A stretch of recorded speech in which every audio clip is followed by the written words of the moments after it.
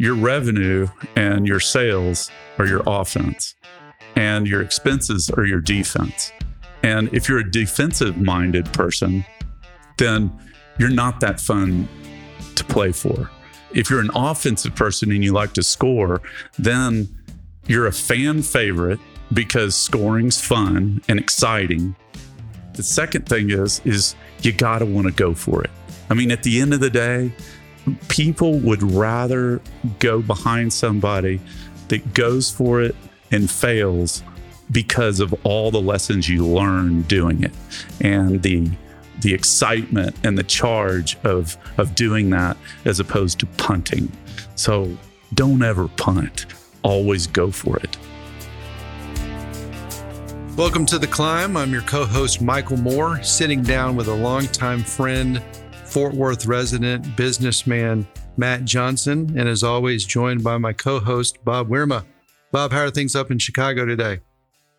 Everything is good, and I definitely want to start off asking Matt why he's good friends with you, but we can get into that later. Perfect. Good question. So, Matt, we always do as much research as we can in finding out a little bit about our guests ahead of time. But I think, to me, what's most intriguing about you is the one word, briefly, that it says on your LinkedIn profile, and that's entrepreneur. And I've met a lot of them. I know a lot of them. I work with a lot of them. But I don't know that anybody necessarily defines that better than the way that I've watched your career over the 10, 12, 15 years that we've known each other. So we're definitely going to dive into what that word means to you and how you've defined that. But something that's interesting to me, because this doesn't happen very often, Bob and I, of the 30 plus podcasts that we put together so far, while some of them have come from word of mouth, it's mostly us asking people to be on our podcast. But when you and I were talking about finding a car for my daughter, you said, "Hey, can I be on your podcast?" Which I think just goes to the fact that you're a curious person, but maybe just start out in telling us why you wanted to come on the podcast. Well, that's probably the best description, is curious. My parents and my parents' friends used to say I was exhausting, inquisitive kid growing up. I would ask enough questions of an adult to where they would just literally move chairs because they didn't want to talk to me anymore. Yeah, and it was all how or why. I would consider myself kind of more of a what they call a disruptive entrepreneur. And I'm not saying I'm an Elon Musk, because or a Richard Branson. They're probably the top of the chain when it comes to it. But it's looking at something that you experience, whether that we experience every day, whether you're buying something or experiencing something, and you look at it and you go, why has this been done the same way for so long? And why hasn't anybody tried to change it? And I guess the easy answer is nobody likes change. Mm-hmm. But my mentor in the car business, Jerry Durant, told me one time, and I'll quote him, is saying, the only thing constant is change in being an entrepreneur. So, yeah. So I would sum it up like that. But to answer your question, I was curious. I mean, you couldn't have nailed it any easier than that about, and sometimes it actually helps you think about what you've done and what you've forgotten that you did. And then you go, you know what? That actually worked. I want to do that again for this or that. So it helps me actually to do more thinking. Yeah. Well, I think we're all, Bob's a little younger than us, but we're all getting into that phase of life where we're certainly playing the second half of the game. Exactly. And so it's time to get more reflective. And that's really a passion behind this podcast, is just getting your story out there. So with that, the local Fort Worth, North Texas audience knows your story well. But for our guests outside of the great state of Texas and up in Chicago with Bob, and it's going to be hard to do it and give it justice. But I think something you mentioned when we were prepping earlier about the knowledge that you gained in the car business.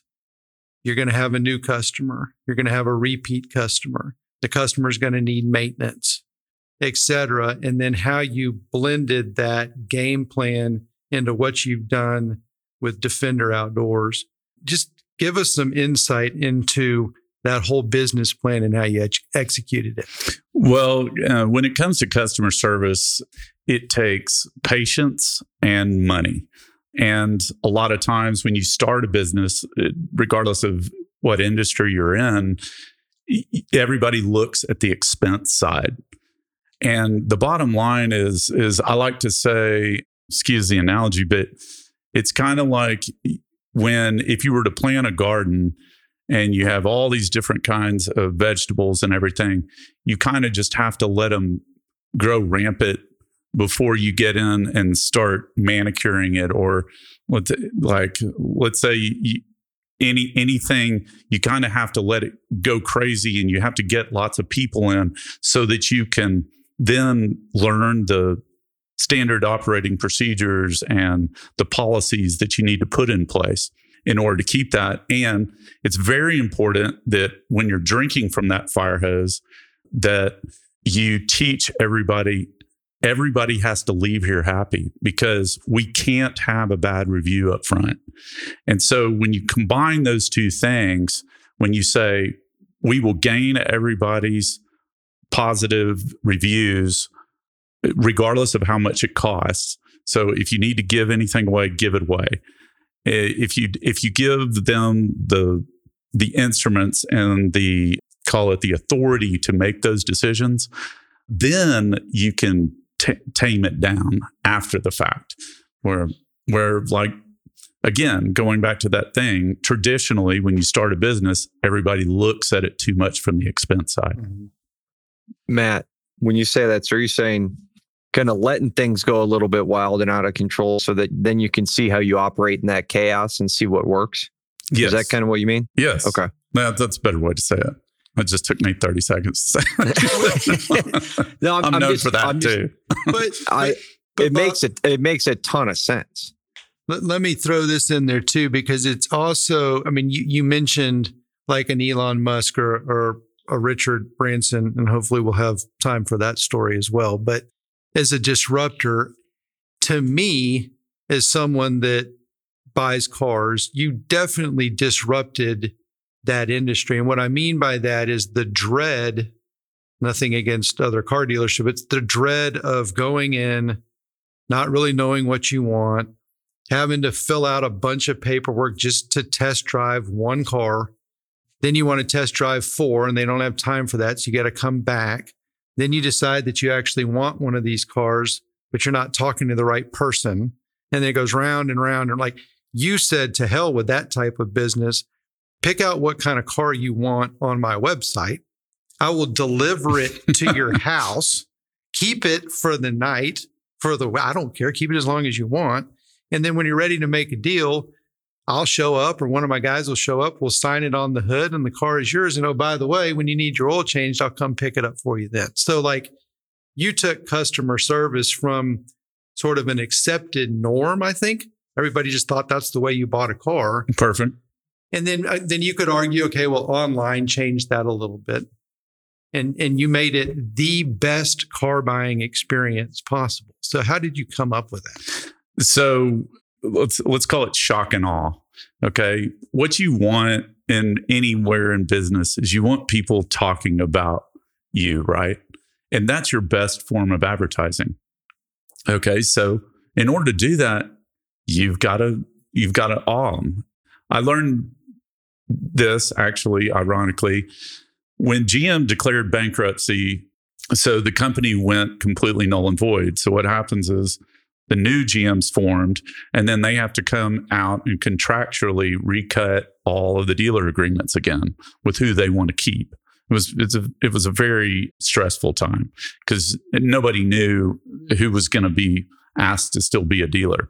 But long story short, what was in that contract was that we, as dealers, had to agree to go to Disney employee school. So believe it or not, under Magic Kingdom, at Disney World is a employee training program. And every single GM dealer was forced, when we signed our new dealer agreements, to go through this program.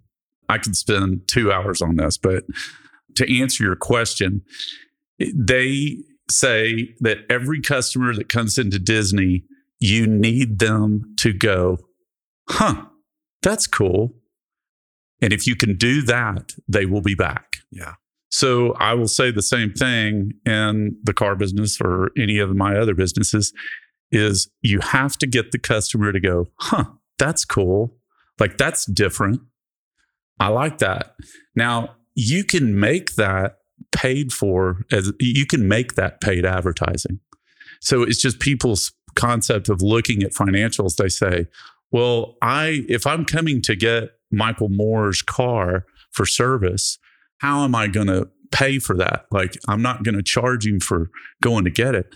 So you say, well, I could use that as an advertising charge and offset it. And then what's going to happen is Michael Moore's going to be sitting at dinner with someone and, hey, how was your day? Oh, you're not going to believe this, but Matt came and picked up my car. And 90% of the time, that's what happens, is when we gain a new customer, it was, I was at dinner with this guy and they told me I had to buy my car from you. And that's when I know that was the best advertising spent, was paying my people to come get your car. So that's just one example. And then by virtue of where the dealership is, I would assume the real estate overhead, like versus operating one in downtown Dallas or Chicago, like you've got an advantage there from just a cost perspective. Oh, I'm in a town of actually 4,000 people. Right. You sell more cars per year than there are people in the town. Correct. Yes, I never thought of it that way. Yes, that's correct. Matt, for the listeners, where is that located outside of Fort Worth? How far? It's 81 miles door to door for me, and I live in the heart of Fort Worth. It's in a little town called Whitesboro, Texas.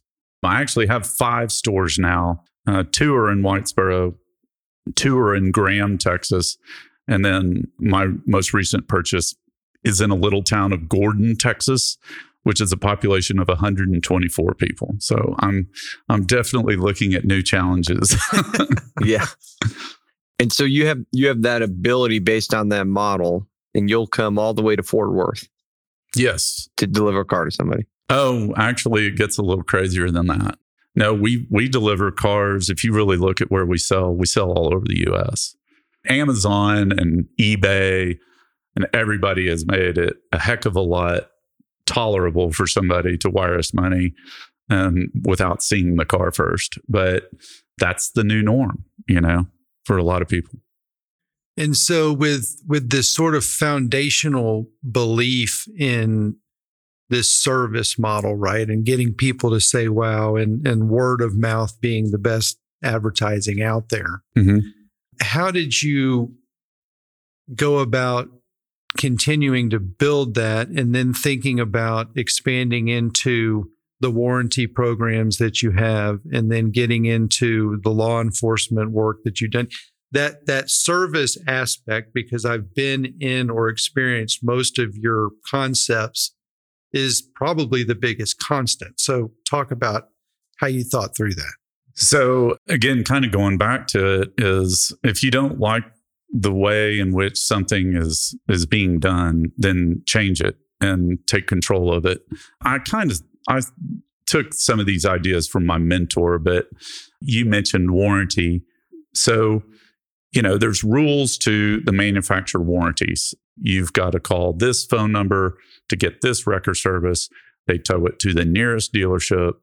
And whenever that dealership opens, that's when they'll look at your car. You don't have any control over it. Well, I don't like that. I want control over my customer, and I want control over what they can do and when they can do it. So I created my own warranty company. And so now, it doesn't matter if they go to Joe's Garage, whatever's open in Timbuktu, and I can give them a credit card over the phone. And I do do some diligence of checking what service manuals they're using, what parts are they using, stuff that protects my customer. But all in all, owning my own warranty company, worst case scenario, I can say, you know what?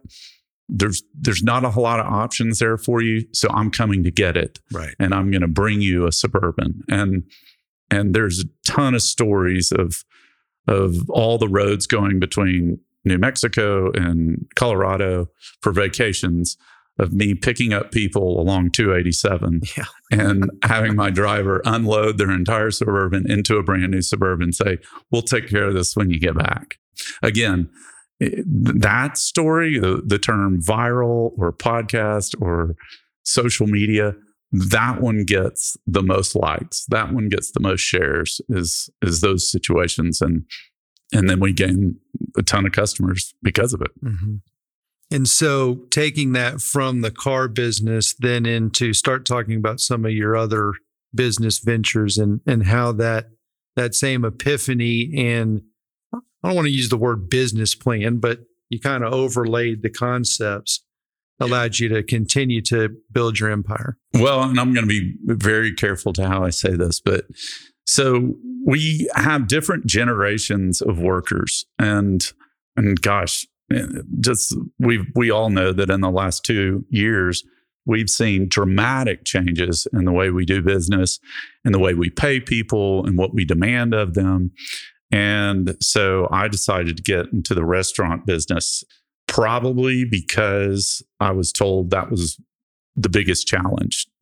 And it's very tough. I'm not going to sugarcoat that at all. But one of the things that's interesting when I first got in it, okay, so we're talking about Courtside Kitchen, which is my pickleball restaurant and bar, and we get it all built and we're ready to hire. And I come in and I say, how many applicants do we have today? And they said, we got 6 last night. And I go, 6? Like 6 yesterday or last night? 6 total yesterday. I said, well, what does it say? What's the ad say? And they said, well, it's, standard $2.17 an hour plus tips. And I go, all right. How much? And knowing that I know nothing about the restaurant business. So I'm sitting there with a seasoned management saying, okay, guys, what's the average server make in the restaurant business at a decent restaurant, not like a Del Frisco's or something like that, but just a regular middle, costing restaurant. And I said, probably $16, $18 an hour. All right. Change the ad to guaranteed $16 an hour as a server. And let's see what happens. Yeah. And so we got over 250 applications in 24 hours. Wow. Okay. So what did I lose there? Immediately, my management says, you're insane. Nobody's ever done that. And I go, but you just told me that's what they make on average. I go, what this generation is smarter than the previous one. Right. And they say, hey, I'm going to go to work where somebody has as much faith in me as I have in them. And it's a trust. And if you trust who you work for and you trust your workers, you're on a great wavelength. And then you can start talking about customer service and new ideas and things like that. But that's just one story about being a little disruptive. And I've noticed, ironically, that I've seen some job postings of other restaurants now guaranteeing a higher wage than $2.17 plus tips. The only place that I saw that early on was when the oil boom really with horizontal drilling capabilities outside of the Barnett Show, when it really hit North Dakota. And I had to spend a bunch of time up there with a client, and they just had a staffing issue. I mean, just trying to get workers to staff the one McDonald's in Williston, North Dakota. And it was like, if you'll come work here, we'll give you a $1,500 signing bonus and $15 an hour. And I was like, I have never seen that in the restaurant industry in my life. And of course, it was a highly sought after job, but that was a moment in time. As soon as the oil boom finished in North Dakota, then went back to 217 plus tips, right? right. Yeah. Well, and I think we're going to see a lot more of that. I think that the new generations, like I said, is they go, I don't mind being on a commission, but don't put me in the and down a hole. Right. Let's talk more realistic averages and lifestyle. That, and I've learned early on that turnover is the costliest thing that is very hard to quantify. And when you're looking at financials, and there are tons of very, very good business people that just have no problem with their turnover. But I could probably tell you with 70% certainty, maybe 90%, that those people, if they change their mind on that, they would probably increase their bottom line by 20%. Mm-hmm. I mean, I'm throwing out random figures, but Matt, when you talk about, I want to go back because you had mentioned just the point around, hey, we're doing something different here. We're going to do this approach, $16, $18 an hour. As you're thinking through that, and I'm sure it's gone through your brain in a bunch of the other ventures, like what is your process through thinking of disrupting a business? Because I think, we're in a business where the blinders are on the whole time, and it's hard to kind of step out of what we do every day. So how do you start to, whether it's yourself or other people on your team, think more freely in these environments where, certain things have been done for a long time? Probably the first homework I give them is to go watch the movie Forrest Gump. As I say, here's a perfect example of a guy that is mentally challenged enough to not know why you shouldn't do something, and he does it. And so, yes, am I calling myself possibly mentally challenged? Yes, I am. Because like I said, I don't have a business degree. A lot of people, I don't have an MBA. Somebody had to tell me what the acronym for EBITDA was after I had started my first company. So, I mean, I'm just pleading ignorance on this. But I could say a lot of the things I try is because I didn't study the 15 reasons that a college professor told me not to do this. I hope that answers your question. That makes me think a lot. No, that was, it's spot on, right? I mean, I've never thought of that movie in that light, and that's such a great movie, but you're spot on. I mean, well, you remember the famous line in there is, stupid is a stupid. Are you stupid? Okay, believe it or not, a lot of people ask me that, but I don't want to be cliche and say stupid is stupid does. But I say, let's not call it stupid. Let's just try something different.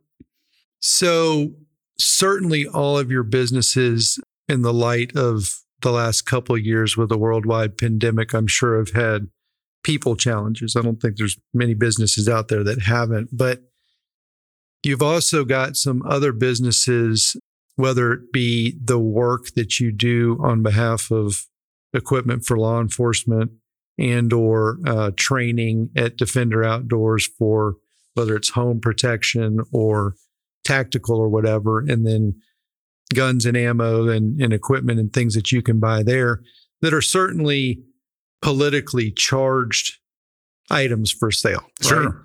Right? Just walk us through what the last couple of years have been like, both politically and then also with COVID, just managing the different verticals that you're in. That's a great question. Well, fortunately, when the pandemic hit, the businesses that I owned at the time were all deemed essential except for the gun business. And Trump ironically passed. So for 3 weeks we were shut down. And then President Trump said, well, somebody's ability, this could get bad. Somebody's ability to go protect their family and protect their property should be essential too. So he immediately did an executive order, and the next thing you know, we're open again. And that helped with the way we got in the gun business. Was we were selling police officers guns because we build police cars. And that's where Defender was born. But then once we started looking at it, we started realizing that, there's all these video games and everything, like Call of Duty and things like that get these kids into getting a lot more gun knowledge than even some of my salespeople have. And they get intrigued by it. But learning how to respect it and be properly trained on it, and more importantly, educating parents of a kid that is into that game I think that's essential, because unless you start taking an eraser to the Bill of Rights and the Constitution, you say, too many times in America right now, what we say is, oh, let's just throw a Band-Aid on it and we'll fix the problem, or rewrite a law, instead of actually saying, why don't we properly train people and educate people as to the way in which to own or take care of or teach or whatever. And I think that was our mission statement from the get-go. And so with the political environment today around ownership of guns, and just rightly or wrongly, I want your opinion on this, just linking the gun to the mass shooting rather than the person, or maybe the mental health of that person, or to your point a minute ago, the education of that person. Like, how have you been able to navigate and think through that? That's a great question. I would say, to your point, yes, there's a mental issue here. There's a breakdown in properly teaching somebody to respect what is a certain sort of power. But in the same light, I could draw some parallels.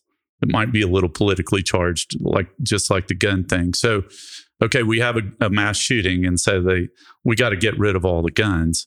Okay, well, that's kind of like saying, we have a 50-car pileup, so we've got to get rid of all the freeways because they're dangerous. Or it's saying we need to, in order to combat homelessness, we need to let the homeless have anywhere they want to live in the middle of a city. I mean, these things aren't being solved currently, and nobody's coming up with other ways. And ironically, all these things kind of have the same parameters. It's like everybody wants this quick light switch flicking law or change that is going to solve all those problems. And none of these problems get solved by that. They only get solved by education. And so going back to the gun business, that is what we want to do, is we want to educate people that, do you want to keep guns in the hands of only the powerful and the political leaders, or to control? Or, I mean, let's face it, every time, remember in the 80s when we had a drug problem and Nancy Reagan came out and said, just say no to drug, we're going to attack this drug problem. We're going to get rid of it, and it hasn't, if anything, it's gotten worse. And so again, it's going back to that thing. You start making everything illegal, then it creates a black market on those things, and then it gets worse. In America, the reason teenagers gravitate to things is because they're told they can't have them or they can't do it. And that is an education problem. It's funny, you go to countries like Germany. I had a German foreign exchange student roommate when I was in high school. And he said, it's so funny. He said, the teenagers in America get so drunk that they literally throw up or black out. And he goes, I've been drinking since I was like 12 years old, like table wine. And, right. And I, just like the next guy, like to drop my inhibitions after a couple of beers, and so I can ask out a girl, but I just don't get trash drunk like Right. you guys. Right. What's the deal? And I go, it's because it's illegal to drink until you're 21. Yeah. So it's kind of along the same lines of the gun business. It's if you make them illegal, you're only going to make it worse. And I argue that you'll have more mass shootings. Yeah. Matt, can you talk about some of the education when you mentioned the education that you all are doing? Yeah, we have a whole range of classes. From intro to firearms to just securing firearms at the house. It's not just about the person that is owning a gun or buying a gun. It's one of those things where, if you're a parent of a child that wants a gun or wants to own a gun, we encourage you to come take a course on exactly how that needs to be secured from other siblings in the house, or, the different ways in which you can work with your son on or daughter on locking it up. Our best customer, you would think in the gun business that your best customer is the gun guy. That is actually not our best customer. The best customer is somebody that has found themselves recently single, living alone. Maybe they're in a different part of town because they can't, that's a little, call it a little more dicey or something.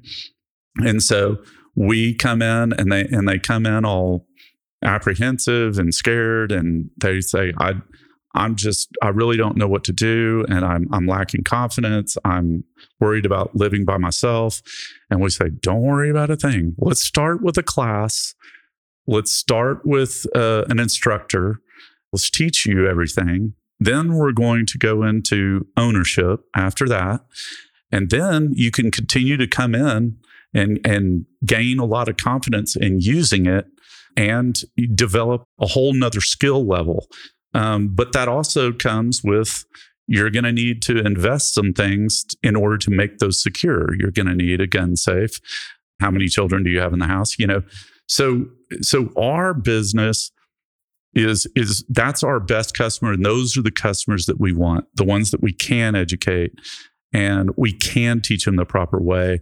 And they develop a level of confidence. One quote that we have at the gun range is, remember, it's the threat of force. It's not the use of force. So when we teach classes, we teach them you don't want to shoot the gun. Right. You want to be confident if you were to, but, a lot of people think you're supposed to sneak around the house when you hear a loud sound or you hear glass break.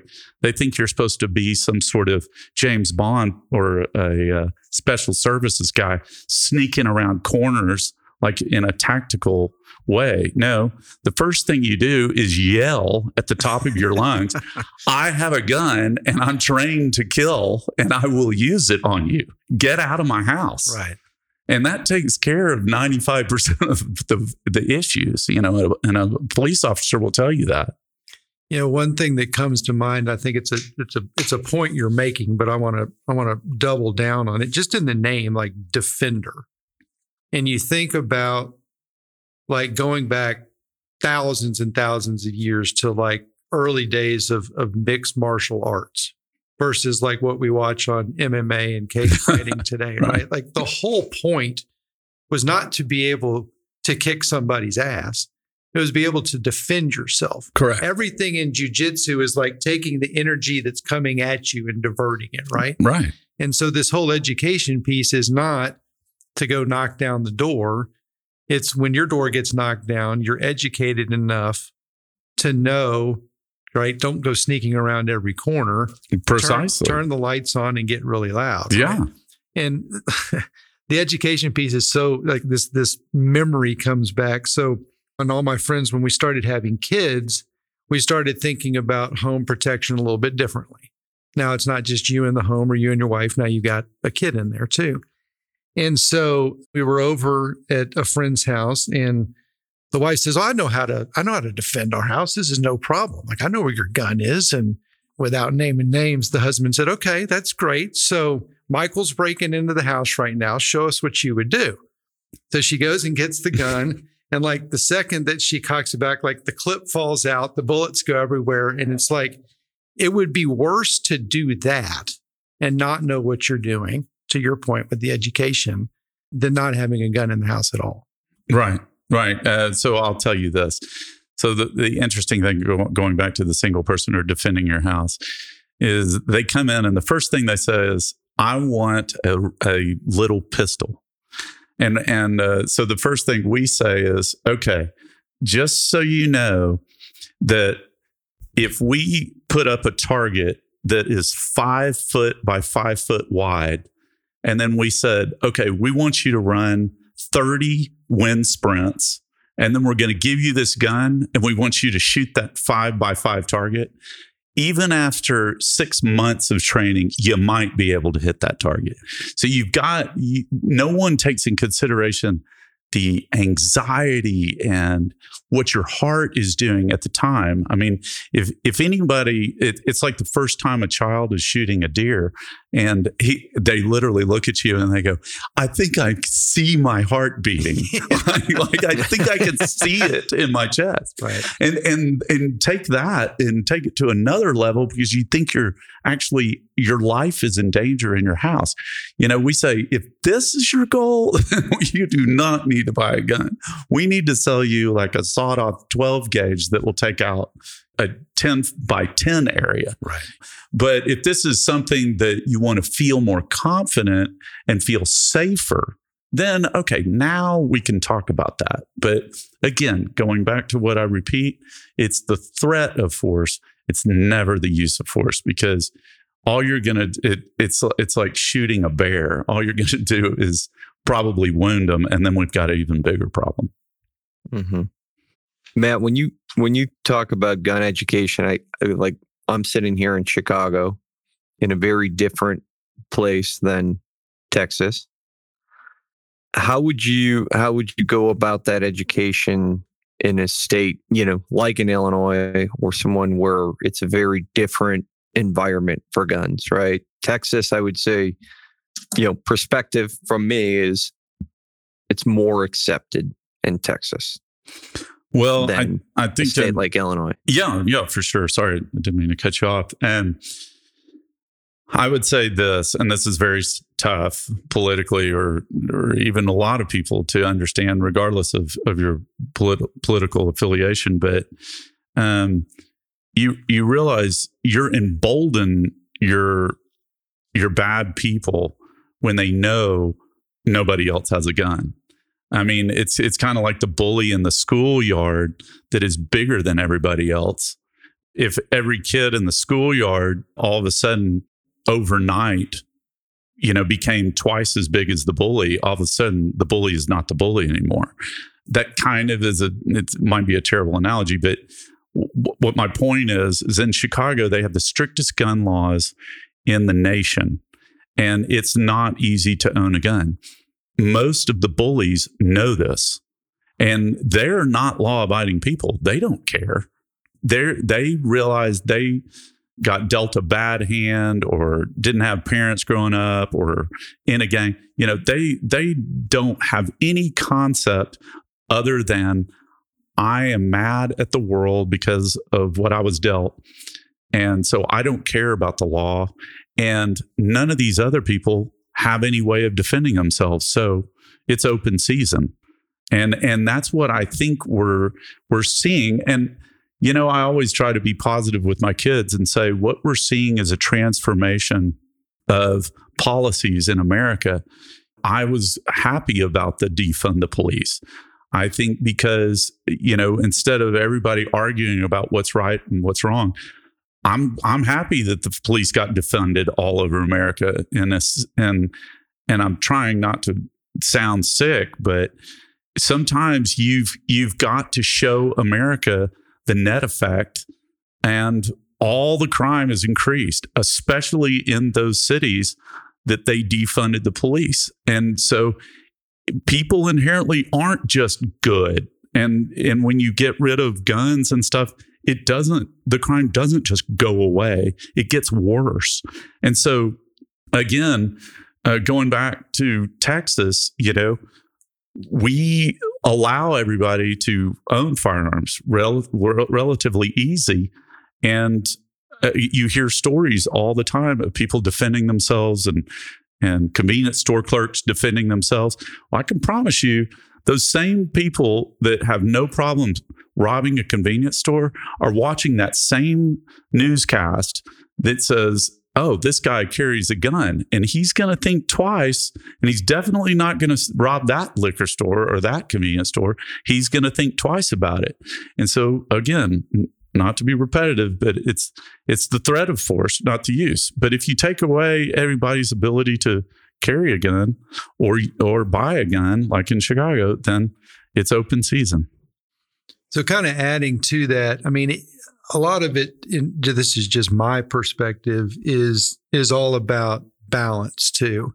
Meaning if there's too much lower class and not a strong middle class, if there's not a middle class and everybody is a 1%, like the whole world needs balance. When poverty comes in and recession hits and things get really bad, crime goes up, regardless of guns being there. So in thinking of that, and pivoting a little bit here, so we want to get into some of your other endeavors, and thinking about that balance, like the entrepreneurial spirit and the service model that you began in the car business and then carried over into Defender, and now also have in courtside in the pickleball and restaurant business. Talk about the continued diversification as an entrepreneur and some of the other things that you're getting into now. Well, I think this goes back to what we said about being curious or inquisitive. I don't think you can, regardless of the business, I don't think you could ever stop being curious or inquisitive with your customers, because it sounds so elementary, but your customers will tell you what they want. You just have to ask them. And I said, so I would probably say the thing I do the most that makes us the most successful is constantly asking for feedback. I pay people to call every one of my customers and then they send not my staff, but they send me an email, and it's every single one of our businesses. And it's, in some cases, it's every single customer. In some cases, it's very random. And even when we do get somebody that says, oh no, everything's great, we don't stop there. We say, what can we do to make it better? Like you, I'm sure you had a great experience, but what else would you like to see? And a lot of times we get some really terrific feedback. And on top of that, it's the entry-level employees that I like to sit down with, once a quarter or once a year and have a dinner and ask them, how can we be better at what we do? And you would be shocked at, regardless of age or experience or how easy their job is, they sometimes come up with the best ideas going forward, customer service-wise. Bob, you want to ask anything on that? I was just writing down that I need to go and do that. Yeah, no, it's a great idea. It's a great idea. And by the way, I'm sorry to interrupt, but my management is not allowed to be at those dinners. Yeah. It's not allowed to be there. No, not allowed. So it's just me and the lowest level. And it's fascinating. It's kind of like a quiet stare entry off. Level, Matt. Entry level. Yeah. Like in the restaurant business. So we're talking people that are cleaning. In the car business, people that are cleaning up cars or doing oil changes or stuff like that. Not your highest level techs or your best salespeople that have an ego the size of Texas. Right. But what's interesting is when you actually first sit down, it's kind of like for 15 minutes you could hear a pin drop. And then you really kind of have to get it going. And you finally, it only takes one. And then after I go, well, that's a really good idea. And they watch me write it down. I actually type it in my phone. But they watch me type it down. I said, I'm writing that down right now. And then all of a sudden you'll see 3 more hands. Mm-hmm. So then it becomes a contest of, well, I don't want to sit here and not say anything. Yeah. Well, that's what I was going to ask you is, how do you get those folks to open up to you? Because I think that can be a challenge in itself of, well, I don't want to tell the boss. I don't want to tell the owner this. So how do you get those folks to open up? I think the best way is to say, I always say, knowledge is power. I say the more things that you can cross-train yourself on, and going back to that inquisitive, curious, be curious, be inquisitive. Is there something we can do in your department? Is there a new tool? Is there a new software? Is there anything we can do to make your job better? A lot of times when you start seeing that and then you see the adaptation, well, then you realize you've got much more of a person than you thought you had and that they thought they were. And then all of a sudden you go, you know what? I'd like you to come over here and try that. And everybody is just beside themselves. Are you kidding me? You're going to let that guy go out and start selling, cars, or you're going to start letting that person be a server? And it's like, I think they have the ability to, and I'm not going to tell somebody they can't do something just based off of their age or any kind of way in which they could be judged, prejudged. So I look at it as opportunity, and I repeat over and over, there's not one person that works here that can't work their way all the way to my position. And I've had, just as I left my mentor and started my own store, I've had my management leave me and go start other stores, and that's just a product of life. You can't get upset about it. You've got to say, man, how could I argue with that person leaving me to go after they've learned all they can learn from me and go do it themselves? When I quit my job before I was an owner, he said, what position can I give you so you'll stay, or what amount of money? And I go, well, A, there's no amount of money, and B, the position is yours.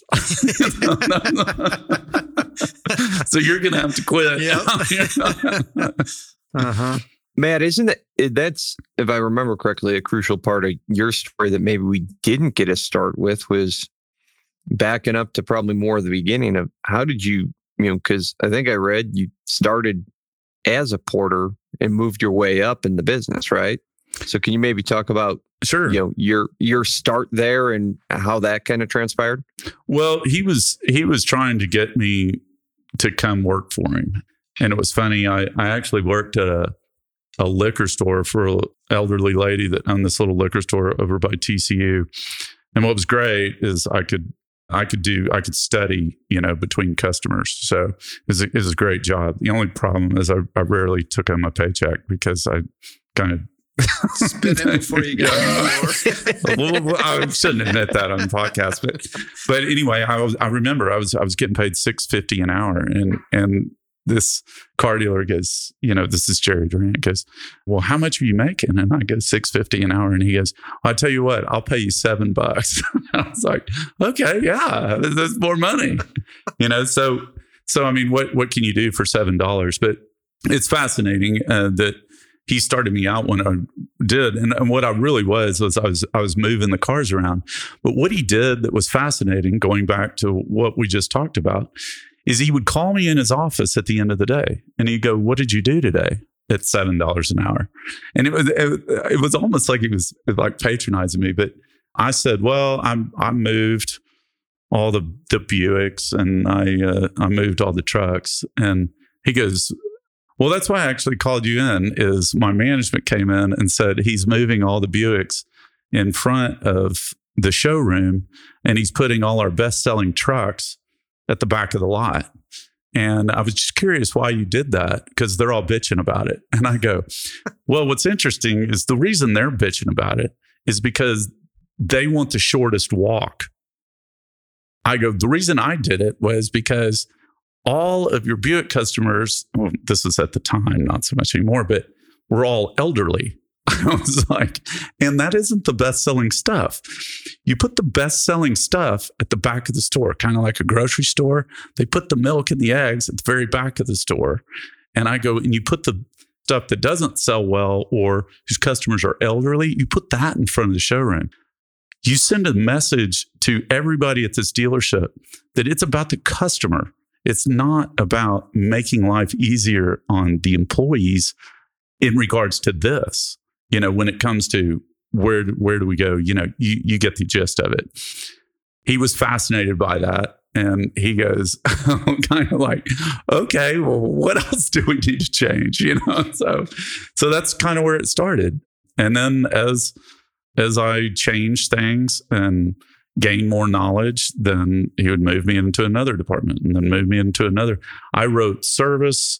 I was in sales. I was in inventory management, advertising. I mean, you name it, I did it. You made an interesting comment at the beginning of the podcast that this next generation is smarter. And I agree to an extent in that they've spent so much time with so much more access to information than we would have gotten, where it was told to us or we read it in a book or learned it in class.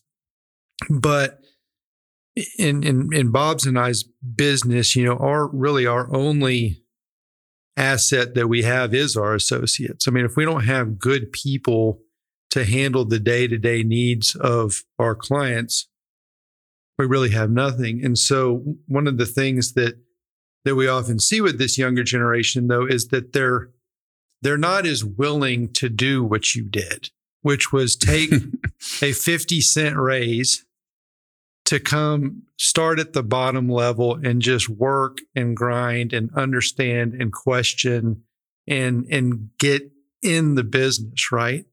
And so, thinking about this podcast and listeners, like, what would you tell, our kids' generation, like, what do they need to know? Well, I would say this, and sorry to use another movie homework assignment, but if you ever saw the movie Good Will Hunting, here was a brilliant guy that was so smart, and Robin Williams was so clever, and how he said, if I was to give you the name Michelangelo, you could probably spit out every single one of his works of art, but do you know what it smells like in the Sistine Chapel? Yeah. So I think it's talking to this generation is going ahead and telling them, say, you guys, you are smarter than me. That's one thing nobody in our generation ever said. They were all smarter than we are, right? I say, there is so much we can learn from you, but I'll tell you what you can't learn is the experience, like what it is like to have an employee come to you and say, I just lost a loved one, and they're saying it's going to be $20,000 for the funeral, and I make $10 an hour, and there's no one else in my family. How do I solve this? That's something that nobody ever teaches you in school. Those situations that are heartfelt, and it's, do I give that guy a loan to do that? And how in the world do I do that? And then does that make everybody else want a loan from me? And so those are scenarios that aren't in textbooks. They're learned by experience, and people crying and talking about having problems at home or different things like that. And so I think it's one of those things where the first thing out of the mouth should be, you are smarter book-wise than we could ever be. And you guys have learned how to learn at a faster rate than we ever did. You realize what took me probably 2 years, you can learn in 2 months. But I tell you, what you don't have are the curveballs. Yeah. Is everything that a customer is going to say or do, or everything that an employee is going to say or do, that is going to be the first time in a confusing situation for you. And that's where I come in. Matt, I moved into my role here a year and a half ago, into the president role. And I would say I was like, that young, like I got all this fire and all this. And, my CEO has been so great as a mentor and a friend with this, where he would do exactly what you said is he'd say, listen, why don't you slow down? Like, let's think about the broader picture here of what's actually could happen, to your point of like the employee. Well, what happens if we give this person a loan? What are the downstream effects of what else we do? Like having that mentor and that in your life to help slow you down a little bit, I think is a key part of it as well, right? Like for you to go to you and say, okay, I got to bounce this scenario off you, and having the environment where they can do that with you, I think is key. I do, and again, you have to invite it. I like to tell everybody, hopefully, if they've never played chess, I say in business we always need to play chess. Mm-hmm. And for people that don't know about playing chess, is every single move you make, you have to look 4 moves ahead, because that's what makes the better chess player. So I say in business, every time you make a decision, you have to say, what is the net effect? And that's a lot of, that's what we see in even our political leaders and these people that are elected to positions. They don't play chess. They want to think that they can make a move right now that's popular and everything. And they don't say, what if I do this? What happens way down the line or 4 moves ahead? And the same thing in business is every time a young person does come with me to with a idea, I say, you know what? That is a great idea. So tell me, what do you think are the positive effects of that idea? And they'll say, well, I mean, we're going to get more customers. We're going to do this. Well, what are the negative possibilities of that idea? And most of the time they haven't thought about it. I was like, well, let's think about it together. And so you take them along that route, whereas is just like the young person doesn't have the patience to listen to me, I have to have the patience to sit there and walk them through this process. And it becomes the best decision-making process that you make at every level of your company. And so when they're empowered and they're in front of that employee and they get thrown that curveball, they're going, okay, I could do this, but it might lead to this and this and this. So I'm only going to do this right now and see if it works. Mm-hmm. And once everybody gets, addicted to that process, I was like, that's when you get to just sit back and watch this machine operate or go create another business.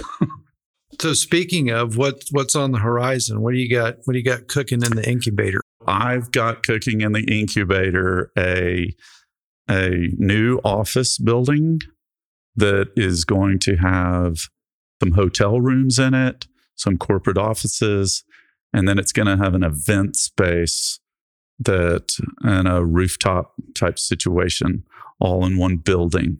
I've kind of decided that there's really nothing in Fort Worth that is small enough to where you can rent out the whole thing, but yet it has an event space that is, smaller than say the Omni or Will Rogers, but it's bigger than like a restaurant or a situation like that. And I've kind of stumbled in this because of my businesses, and I have so many corporate things and different things like that. And now I've got a kitchen and a liquor license, all these things. So I'm going to kind of combine it. I kind of got this idea because I just recently took my son to Auburn, and I was staying at a hotel called the Collegiate. And if you don't know of this hotel chain, it's a really cool concept. But I said, oh, hey, can I book a room for the game coming up? My wife and I are coming Parents Weekend. And they said, yeah, we can book it for 2025. And I laughed and I was like, you're booked through 2025? And he goes, not just booked, but paid for through 2024. Wow. And he said, and we do the whole season. For somebody has to buy the whole season, and then we sell the nights that they don't use it, but we get to keep the profit that we make. Like, we'll give you your money back on that particular night that you paid, but if we sell it for more, we get to keep that. And that's when I was like, okay, that's a cool concept. I think I might work that into my office building so I can check all those boxes. So that's on the horizon. One of the things that we do is end each one of our podcasts with a question to you. And there's the saying out there that it's not what you know, it's who you know. But we flip it around and say it's not who you know, but who knows you. And so in thinking about this podcast and this medium is our hour plus with Matt Johnson to capture your story and your wisdom and your passions and the lessons that you've learned along the way. You know, whether it's your you pick, whether it's your employees, your wife and kids, your customers, future investors, whatever you want to pick. Like, what do you want people to know about you? What do I know? I will never stop doing what I'm doing because I wake up every day and I love it. I get to choose what industry or what person to go talk to or what customers to go talk to. And I think as long as I can do that the rest of my life, I will always be working. I don't sell anything. I don't like to, what I mean is the asset part or the companies or, I'm not a flipper. All I like to do is grow. And I always am constantly saying, how can we grow? How can we grow to my employees? I think that's inspiring. I think if you're a flipper or a seller, I don't think employees, that's not fun to be around or work. I'd also say that I often say that you want to play for a coach that goes for it on 4th and 1. You don't want a coach that punts all the time. And I have a funny analogy that I'll finish with is I always tell everybody, because football is so big in America, I say, you got to think of a financial statement as like football. Your revenue and your sales are your offense, and your expenses are your defense. And if you're a defensive-minded person, then you're not that fun to play for. If you're an offensive person and you like to score, then you're a fan favorite because scoring's fun and exciting. And that's why American sports are better than other sports in the world, is because we have high scoring sports. I was like, the second thing is you got to want to go for it. I mean, at the end of the day, people would rather go behind somebody that goes for it and fails because of all the lessons you learn doing it and the excitement and the charge of doing that as opposed to punting. So I would finish and say this: don't ever punt. Always go for it. Well, Matt, on behalf of Bob and I and our listeners, this has been a fascinating sit-down journey, discussion, discovery. We definitely want to have you back, and thank you so much for sharing with us. You bet. Sure. Thank you, Matt. Enjoyed it. Yeah. Thanks so much for tuning in to this episode of The Climb. If you enjoyed the episode, please consider subscribing. And if you know someone who you would think would enjoy the podcast, feel free to share this with them. Thanks again, and we'll see you on the next episode.